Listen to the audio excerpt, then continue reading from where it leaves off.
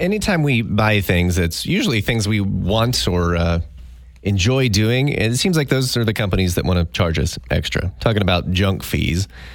We were talking about airlines earlier, Steve. I think they're guilty of these sort of things, these tactics. Yeah. The worst for me, most annoying, is concert tickets. Yes. Or event tickets. Yeah. Because you go onto a site and it's like, hey, I can swing, let's say it's a $80 concert ticket. Go to all your trouble to pick out your seats. Yeah. Get to the end and you're like, wait a minute, it's $300 for 2 days. What happened? Yeah. There's processing fees, which I'm convinced there's no such action. There's no process. It's a computer, right? You click it, they give you a ticket. Right. Yeah. They don't have to print it and then, you got to make the perforations on the ticket, tear it loose. Yeah, it's definitely not like it used to be.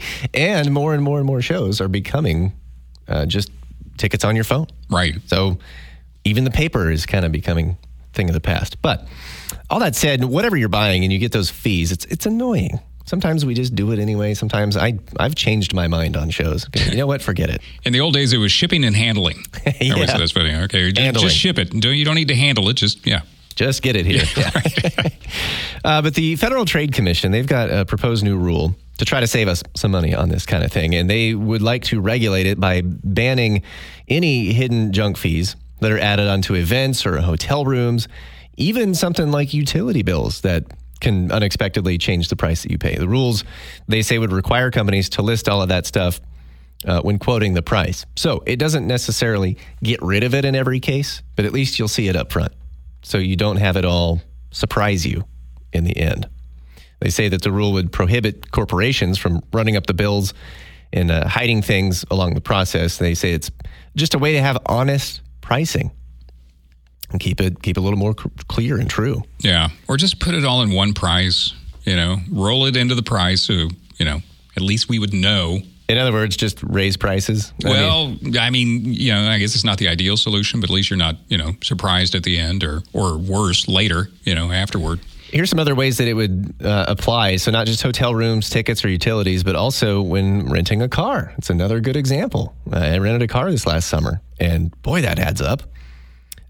Or I guess an apartment. I never had that issue back when I had an apartment. It was all pretty transparent and clear, but they just want everything to be seen up front. And then there's the Consumer Financial Protection Bureau.